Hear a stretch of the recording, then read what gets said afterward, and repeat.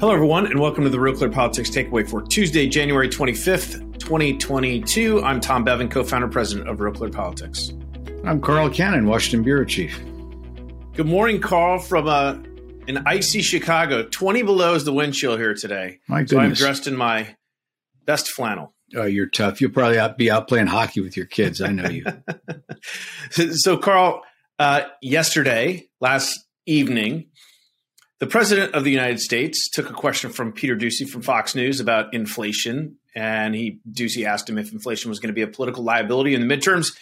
And Biden said, not just caught on a hot mic, he kind of said it into the mic as if he was speaking to the people around him.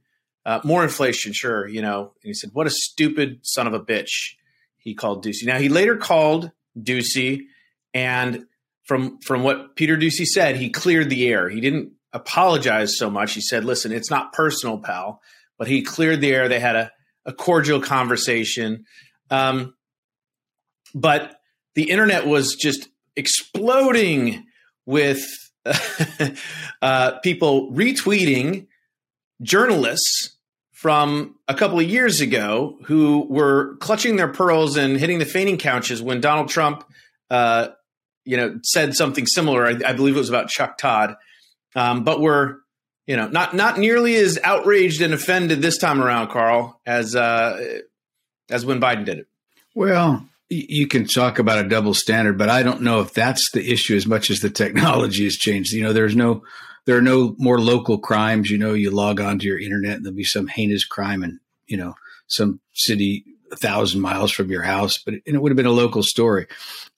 Presidents have never been a local story, but they've always. Look, there have been these exchanges in the past. I remember George W. Bush and Cheney had an exchange about a reporter named Adam Clymer. They named him by name in a similar hot mic situation. He was a New York Times reporter they didn't like.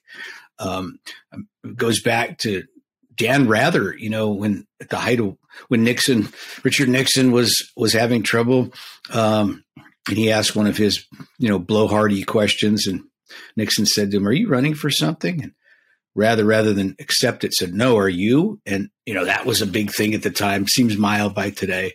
But I was in the Rose Garden when Bill Clinton introduced Ruth Bader Ginsburg, and Brit Hume, who was then with ABC News, asked a question and said, how about his chaotic process. And Clinton got red in the face and angry. How can you ask a question like that after we've just been talking to? So it's normal for presidents to flash at reporters that irritate them. And I think you think about the questions they get asked. I think most Americans, you'd be a saint if it didn't get under your skin now and then. So I'm not thinking Biden's lost it today, Tom.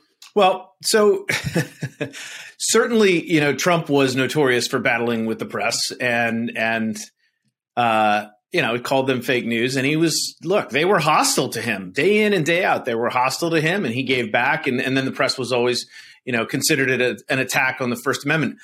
Biden, this is the third time in a week that he's done this, Carl, including our own Phil Wegman at the press conference last Wednesday, I believe it was, where he did not call Phil's mother a name. Now, to be fair, he did not, but he raised his voice slightly, Tom. Got a little testy, asked him if he knew how to read, or said, that's an interesting reading of my comments, and go back and read the tape. Shortly thereafter, he said to a female reporter from Fox, Jackie Heinrich, when she asked a question, he said, again, sort of muttered under his breath as she was leaving the room, what a stupid question. So this is – and look, Biden has done this before. He did it during the campaign. He had a couple of episodes, but this is the third time in 7 days, Carl. It's becoming a recurring theme for this president. So you think he's losing it? I think he's behaving like most presidents have behaved, maybe a little more often. I didn't say he's losing it. I'm just saying, he is this is now becoming a recurring thing where he seems to be, getting in the face of reporters. And in the case of Peter Doocy, insulted him. Well, sure. But, the media needs to be able to take it if we dish it out. I think the questions, audiences will have, voters will have, independents will have, evaluating this. Is there a double standard? Is this guy being treated differently than his predecessor, which you alluded to at the beginning? And the other thing is is Joe Biden, skirting responsibility. I mean, our president who gives reporters crap, but if you look at the polls, I mean, we're down there, in our approval rating so low that I don't think that's going to cost him per se. But if it looks like he's scapegoating, if he's blaming the media for his problems, if he's blaming other people for inflation, for his failure to deal with these things, then it becomes a problem for the president. But, a single off-color remark, even two or three.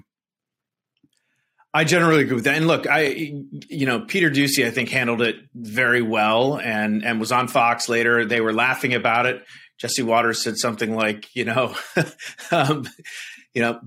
the president's right. And Doocy laughed and said, yeah, nobody fact check him on that. Maybe I am, and the president called and while he didn't maybe formally apologize, I mean, he did the right thing. So it really is, I think, not that big of a deal and shouldn't be that big of a deal. I guess the contrast with, Jim Acosta and folks during the Trump era who were, again, feigning outrage and acting as if they've been put upon by Donald Trump.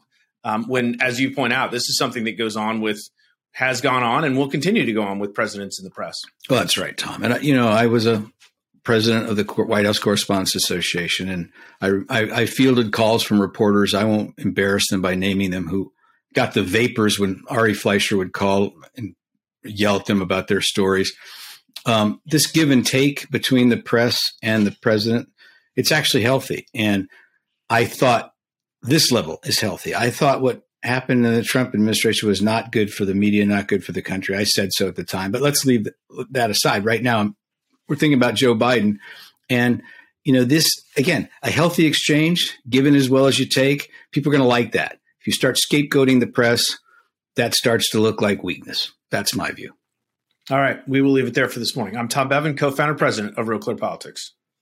I'm Carl Cannon, Washington bureau chief, and this has been the Real Clear Politics Takeaway for Tuesday, January 25th, 2022.